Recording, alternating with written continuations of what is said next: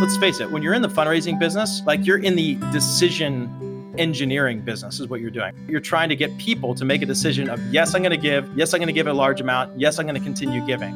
So in order to do that, you have to understand how the brain works. And what I learned is that it doesn't understand all the facts and the figures and the stats that you're throwing at it. The logical brain will rationalize the decision it wants to make. But if you really want to grip somebody and pull them into the opportunity, you have to lead with a story. It has to make them feel something.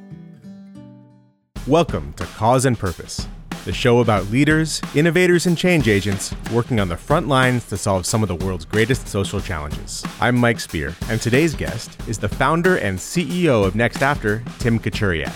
If you're in the fundraising space at all and you haven't heard of Next After, you should definitely look them up. They're a cutting-edge fundraising research lab and consultancy that works with nonprofit organizations to help them better understand and inspire their donors to give generously. They've conducted thousands of online experiments and regularly publish the results for the entire sector to learn from. In this episode, Tim shares a bit about his past, what inspires him, and gives some very tactical advice that you can put to use with your organizations today. You grew up in Pittsburgh. Tell me what life is like as a kid. And I'm always curious as well, where people get their philanthropic instinct. Did it come from parents, or did you not have a philanthropic upbringing? Yeah. So growing up in the Burgh, Pittsburgh is a very much a hardworking blue collar town where people are as hard as like their axe handles. Yeah, I loved living there. The Steelers, the Pirates, the glory days of the Pittsburgh Penguins. So big sports town. It was like a wonderland. We would just go camping in our backyard, and it was just like this really cool thing as a kid.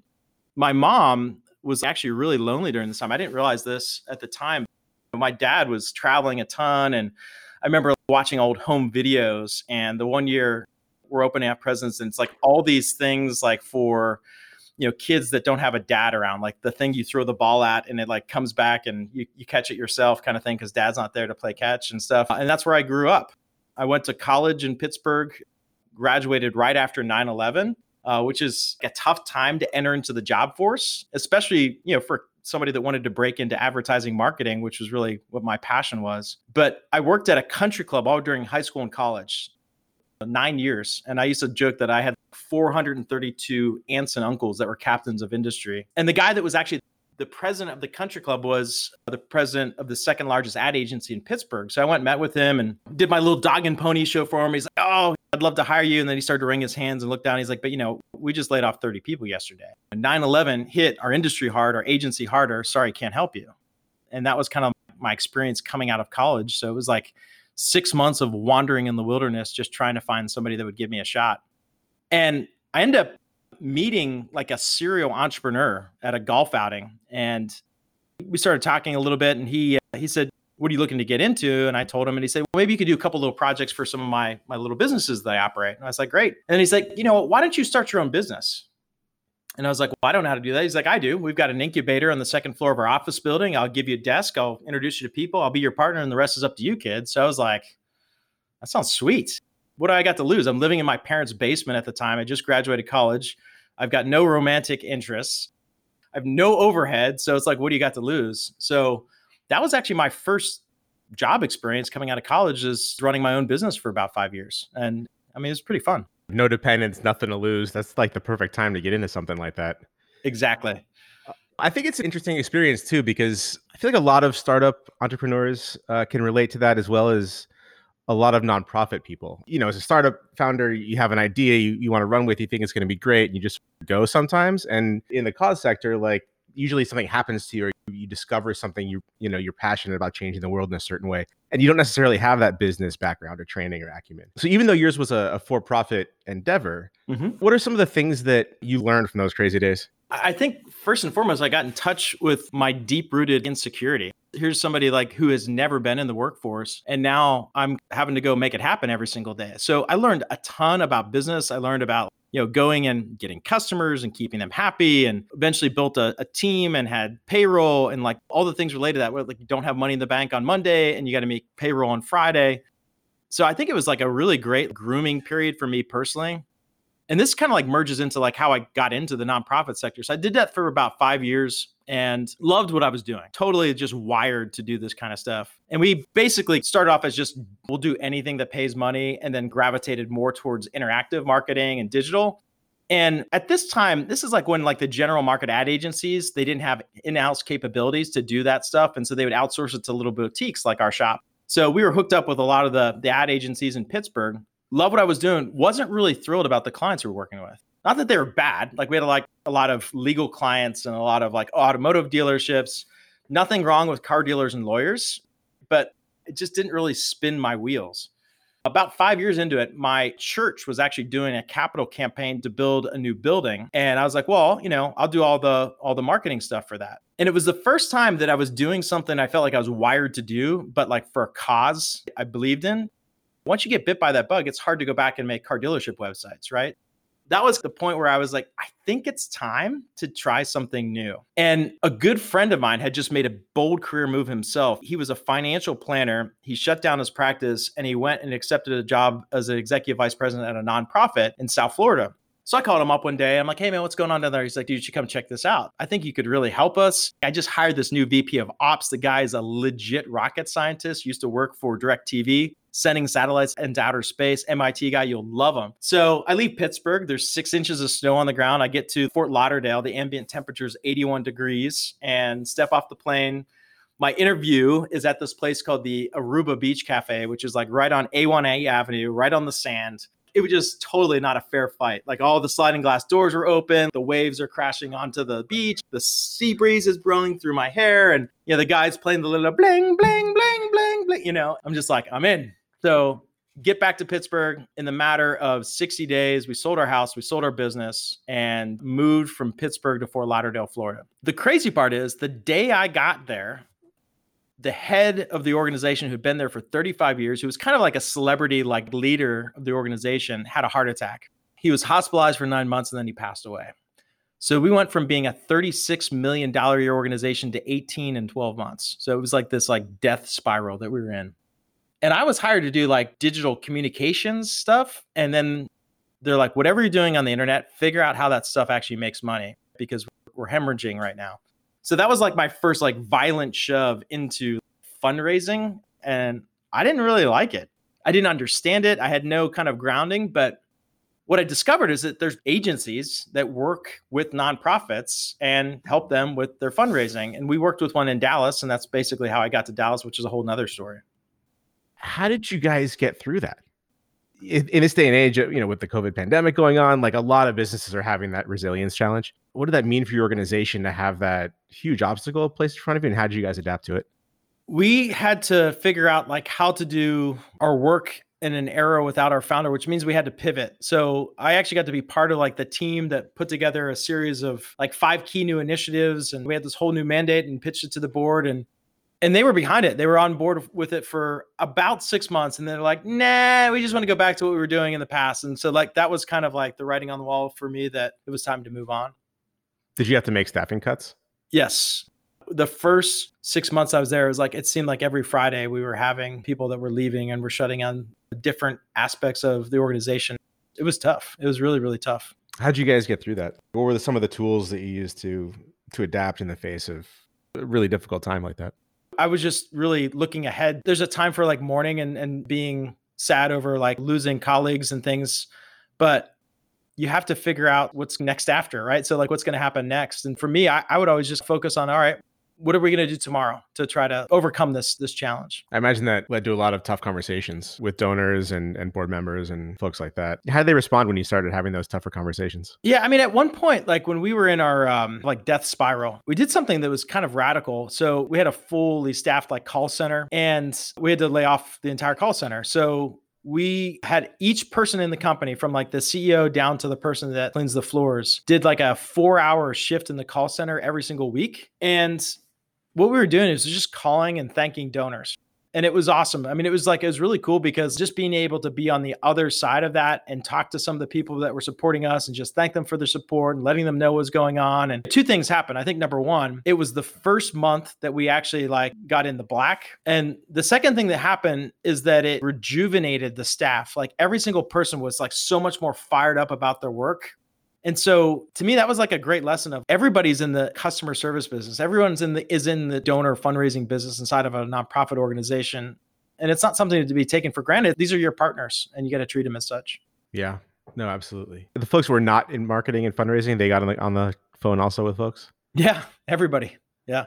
Awesome. It's amazing. As a donor, that's a phenomenal experience to have someone, a leader in an organization or someone who's not soliciting your gift, Mhm. reach out like that. It's cool to hear the other side where there's intrinsic value for those people as well to reconnect with their supporter base. Yeah. What was it that turned you around on fundraising? The agency we work with is a company called KMA Direct Communications based in Dallas. And the head of that organization, he helped me understand how what you're doing in fundraising is connecting people to opportunities to invest in something that they care deeply about. So it's almost like you're kind of like an impact investment banker, right? Where you get to basically connect people to causes that they're deeply passionate about. And then all of a sudden it became very appealing to me. And I said, well, that sounds really cool. Tell me more. And so he said, well, why don't you come to Dallas? I was like, I don't know what your prospects are here. He's like, we've been doing direct mail for 30 years and we're trying to move into this brave new digital world. Maybe you can help us start a digital fundraising division. So I did. And that's how I got to Dallas. I sort of have the same philosophy. And I used to have a lot of trouble just personally making asks like that. And I think a lot of development directors and development managers have a little bit of stress and struggle around this. I always think of it as, you sort of said it, but it's an opportunity. You're giving someone an opportunity to invest or be a part of something they see as deeply personal for them. It's investing in a change they want to see in the world. Is there a formula to how to make an ask like that so that it seems like that opportunity versus something subtractive? Yeah. What we focus a lot on is trying to help nonprofit organizations think through and articulate their value proposition. If you go and ask a nonprofit, hey, what do you do? Like, they can go on for days and days. And they'll talk all about what they do. But if you ask them a very simple yet profound question, which is, if I'm the ideal donor for your organization, why should I give to you rather than some other organization or not at all? They freeze. And oftentimes they can't answer. And by the way, this is systemic inside of our sector, because we did a study a few years back called the Why Should I Give to You study, a nonprofit value proposition index study, where we asked 127 different organizations across multiple different verticals. We asked them that question 4 different ways. So we called them on the phone, went to the 1-800 number, called the number. Hey, thinking to give a gift. Why you rather than someone else? Not at all. And then we listened and we transcribed their value proposition. We contacted them via email, filled out the contact us form. Same thing. We messaged them direct message on Facebook. And then we also looked at their donation page to see how they answered that question. What we found is that nonprofits aren't great at answering that question. Oftentimes what we find is they speak with forked tongue, right? So they might say one thing in one channel and something else in a completely different channel. And so it's this simple, fundamental question that everybody should be prepared to answer. And yet oftentimes we don't have a good answer for that. Now we're really going down a rabbit hole here. I mean, what you're talking about basically is brand. The strength of a brand, the brand identity, is how you know if you should invest in organization A or organization B that are doing ostensibly the same cause-related work.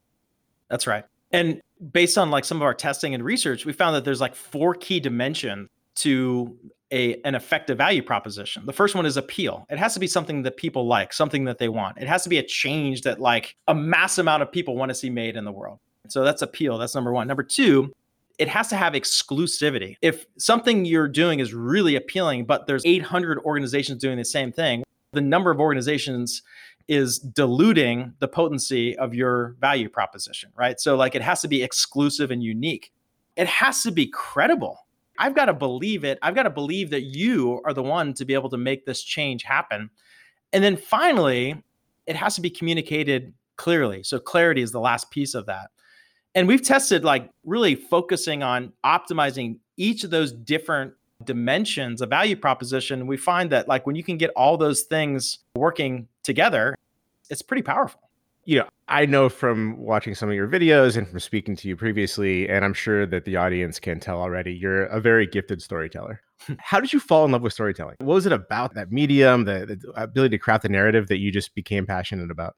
I think it's because it's it is the most effective way to get a message across. And I think it's the more and more that I've studied just really how our brains work and actually how we process information and ultimately how we make decisions. Because let's face it, when you're in the fundraising business, you're in the decision engineering business is what you're doing. You're trying to get people to make a decision of, yes, I'm going to give. Yes, I'm going to give a large amount. Yes, I'm going to continue giving.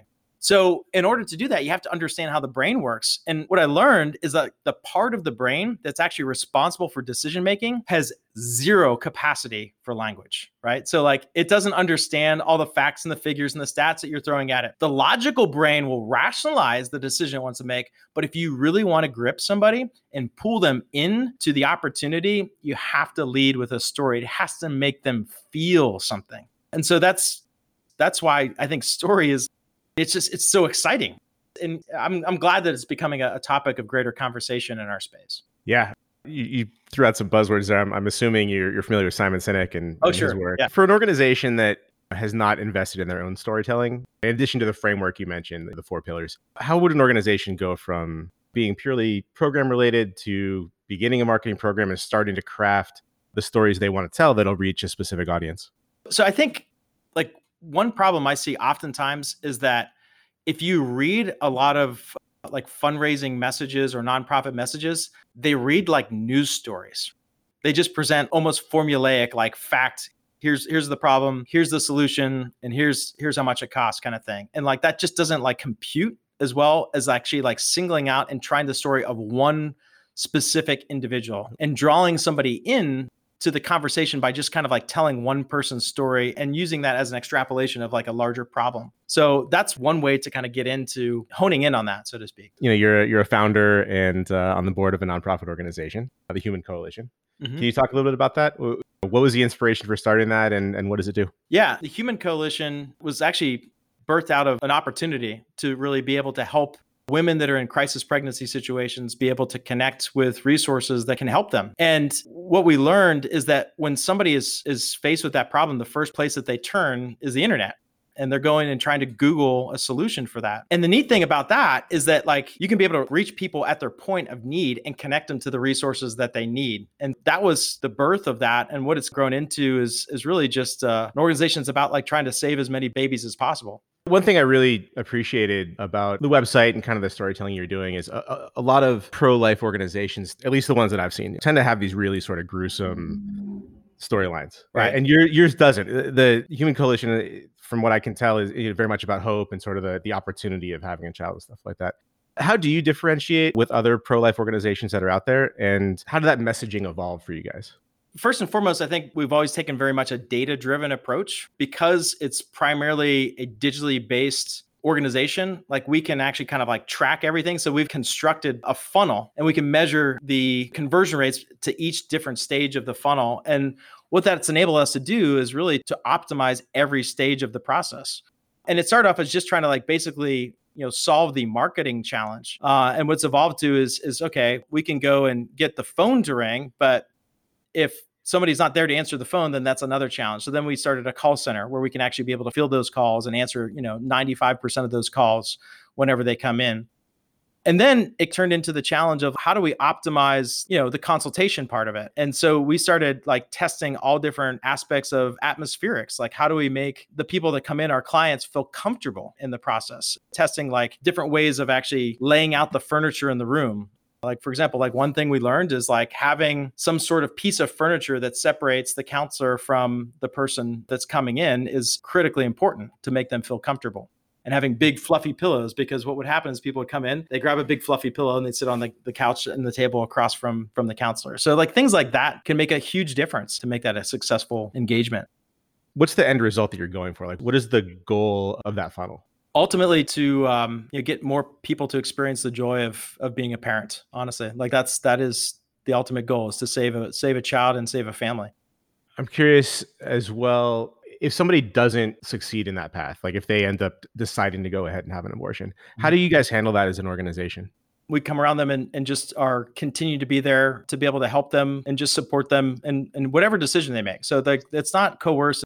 What we've learned as we've collected more data and we've had at this point, like tens of thousands of conversations with women. Oftentimes they're in a situation where they're being coerced and forced into making a decision they don't really want to make. And part of what we provide is a support system and a continuum of care so that regardless of whatever the outcome is, they're able to receive that care and be comforted. Was that always the goal from the outset? There are many aspects of the abortion issue that you could have tackled. I'm just curious, just for you personally, How do you define the parameters of what this organization specifically will work on? And why was that most meaningful to you? I think it's really just about like meeting the person at the point of need. Like that's the thing is if you realize that the people that are most in need of your services are not like flipping through the yellow pages or driving by looking at billboards, which is how most of the people in the pro-life movement have advertised in years, but they're actually searching online, like then you need to be there. So like, for us, it was really about solving like the marketing issue related to that. And what are some of the successes that have come out of it? Like what's a story that you look at, from people that have gone through the program that make it worthwhile for you? It's the smiling little baby faces that when people are able to connect with their child, and I don't even know how to describe it. It's awesome. So we've talked a little bit about Next After already. I'm curious, give us the elevator pitch for what Next After is and give us a little bit of the inspiration behind it, why it was something that you became passionate about, wanted to get involved in growing. Sure. Yeah. So Next After is really three things. So we're a fundraising research lab, we're a consultancy, and we're a training institute. And like each of those three pillars supports what I think is our unique value proposition. Starting with the research, we do two kinds of research. So we do like forensic research and applied research. On the forensic side, we're analyzing large amounts of data across the sector. And what we're looking for in the data is patterns that lead to opportunities to really unlock greater digital fundraising performance. The challenge we've run into is that the kind of data that we're most interested in analyzing either doesn't exist or is not readily accessible. Because what we're most interested in is trying to experience the charity, the nonprofit from the donor's point of view. So to get that perspective, we found the best way is really just to become donors ourselves. And so what we do is about 4 or 5 times a year, we'll launch one of these major mystery donor studies where we'll go and subscribe to hundreds of different organizations. We'll monitor everything that they send us. We'll analyze it. We'll wait for them to ask us to give a financial gift. And when they do, we respond by giving an online donation as small as $20, as large as $5,000. And then we continue to monitor like how those organizations engage with us once we've crossed from being a casual visitor to subscriber to donor. And Mike, it's fascinating work. What's always so interesting is how wildly varying the communication experience is from organization to organization. And when we do one of these studies, oftentimes I'll have 2 organizations that are similar in terms of their size, their scope, their area of focus, and yet they have 2 radically different communication practices. So when we see that, we say, okay, if organization A is doing one thing and organization B is doing something else, how do we know what works best? So we take a lot of the insights that we glean from the mystery donor work and we use it to power the applied research we do, where we're basically using the web as not just a channel, but as a platform to run rigorous scientific experiments so that we can understand what works and what doesn't work. So it becomes a laboratory in essence. And I think to date, we've documented over 2,500 different experiments across, everything from Facebook ads to email campaigns to landing pages to individual little, micro elements inside of each of those different things. And we've learned some stuff, right? I mean, being a consultant, like everybody looks at you like you have all the answers, and deep down inside, we know we don't. When I discovered testing, like that was like so liberating. I was like, this could work or this could work. Let's go try it. Let's go let the market help us understand what's most effective. So we take all the stuff we do in the research lab, we bring it over to the 2 other parts of our company. The Next After Institute's all about training. We've developed tons of resources.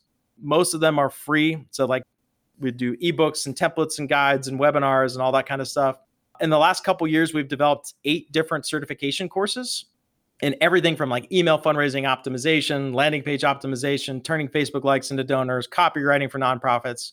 And that's really about trying to equip more nonprofit fundraisers to be more effective in digital fundraising. I think the reason why digital marketing and fundraising like sucks so bad is because the barriers to entry are so low. Like anybody could just go like blast out an email or post something on Facebook.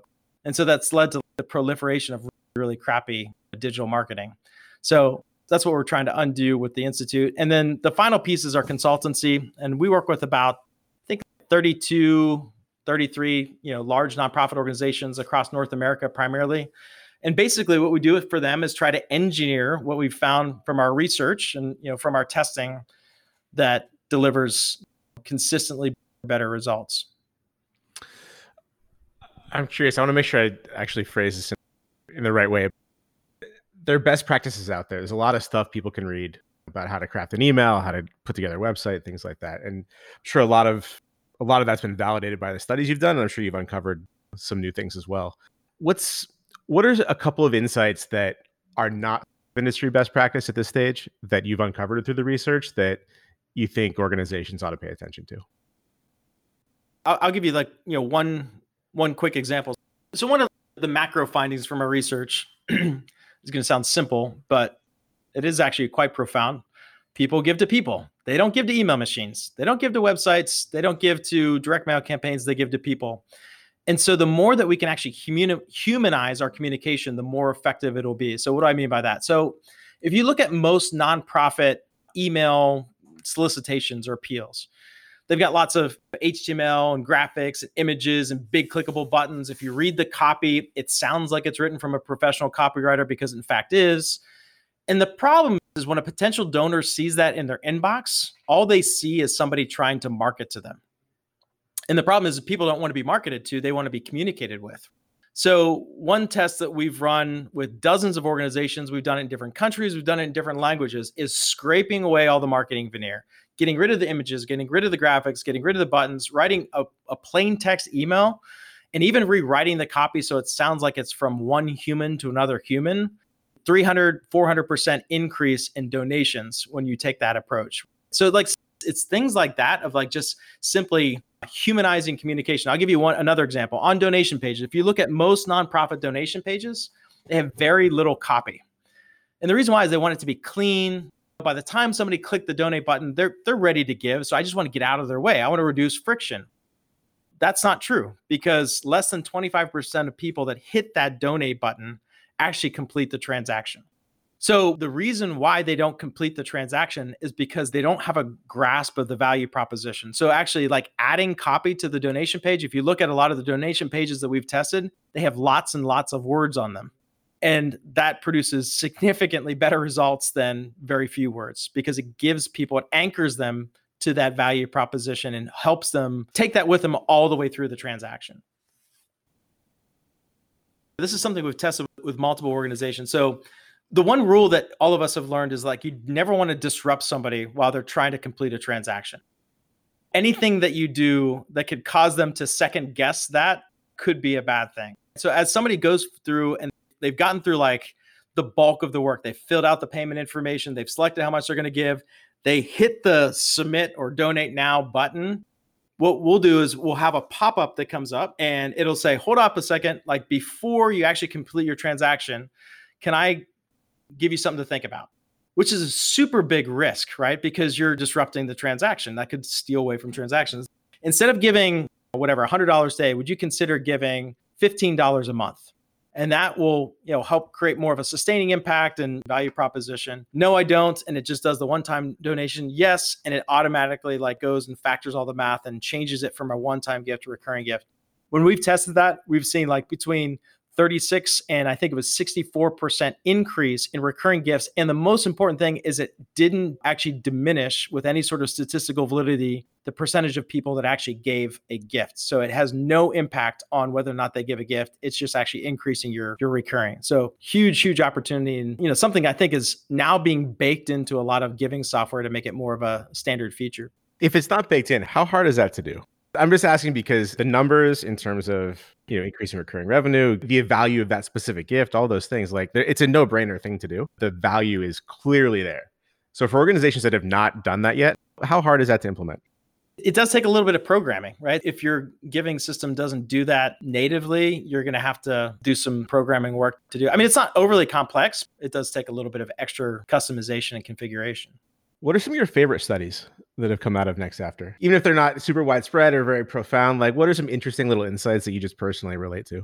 The very first mystery donor study, I did it in partnership with Brad Davies, who I think you know. Oh, yeah. He's a mutual friend, but he was working at another agency at the time. And we had this idea of doing this thing. And that was meaningful for me because it was the first one of its kind. And I did a lot of the writing. I put in a lot of hours on that thing. So I have a lot of personal pride in that. And, he and I spent a lot of time just having to evaluate all these different value propositions that came back. So that was actually really meaningful to me personally, that particular study. Gotcha. Great. I've noticed the phrase, I don't know if this came from you or if it's a next after thing, but the line really resonated to me that you're on a mission to unleash the most generous generation in the history of the world.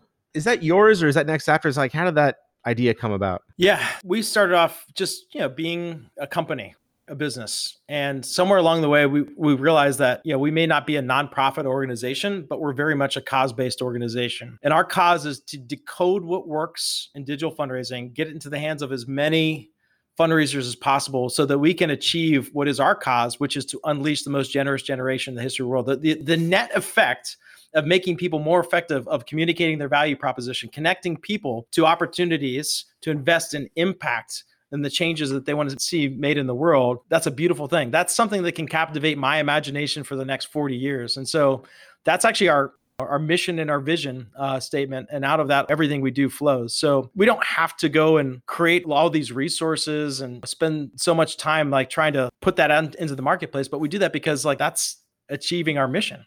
And that's helping us reach our vision.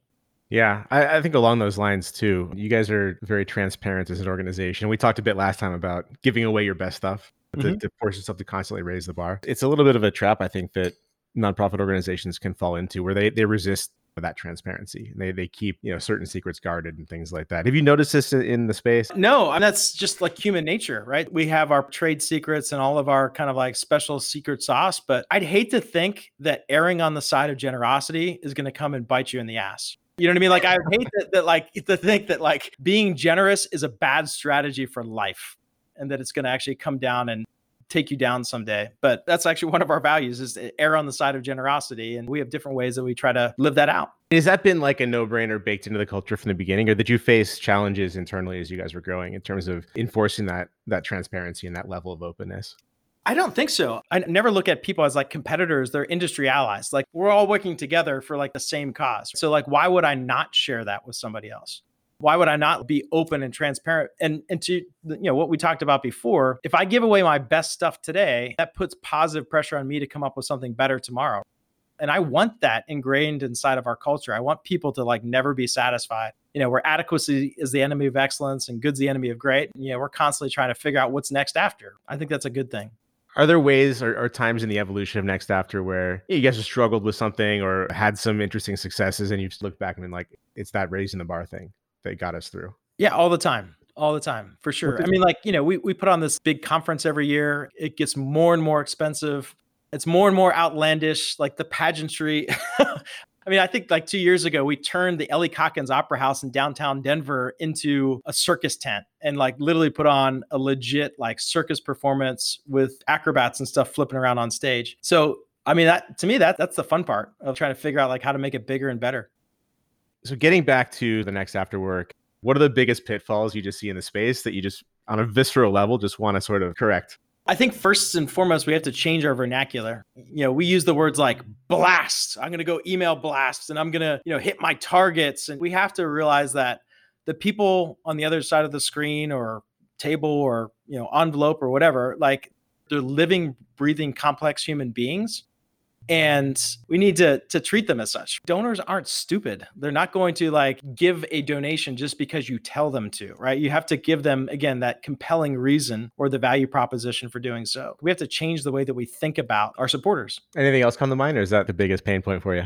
I think the other thing is taking big risks. One of the things that we did, we partnered with Dan Pallotta and we put his like bold training inside of our institute. And I got to interview him during our virtual summit, I guess it was this year. And he encourages people. He's like, look, we need to think bigger and bolder about our organizations and stop settling for the glass ceilings that, we have over our heads, right? And we need to blast through. I think that that's something that is just so encouraging and exciting and just like thinking about like, how can we push past, what the standard is and come up with a new standard? I think that works on so many levels. You mentioned Dan's content. Like, I think that TED Talk he gave was 15 years old at this point. Like the idea of shifting away from the overhead. Some people are paying attention to it. Some people really took that to heart, but I feel like it's still an ongoing struggle. If it's things on that level where it's making a philosophical, cultural shift in your organization, taking a big risk, or even as simple as changing your donation flow to include a call to action to do recurring instead. How does somebody who is seeing a challenge at their organization, wants to make a change they feel like there's going to be resistance to,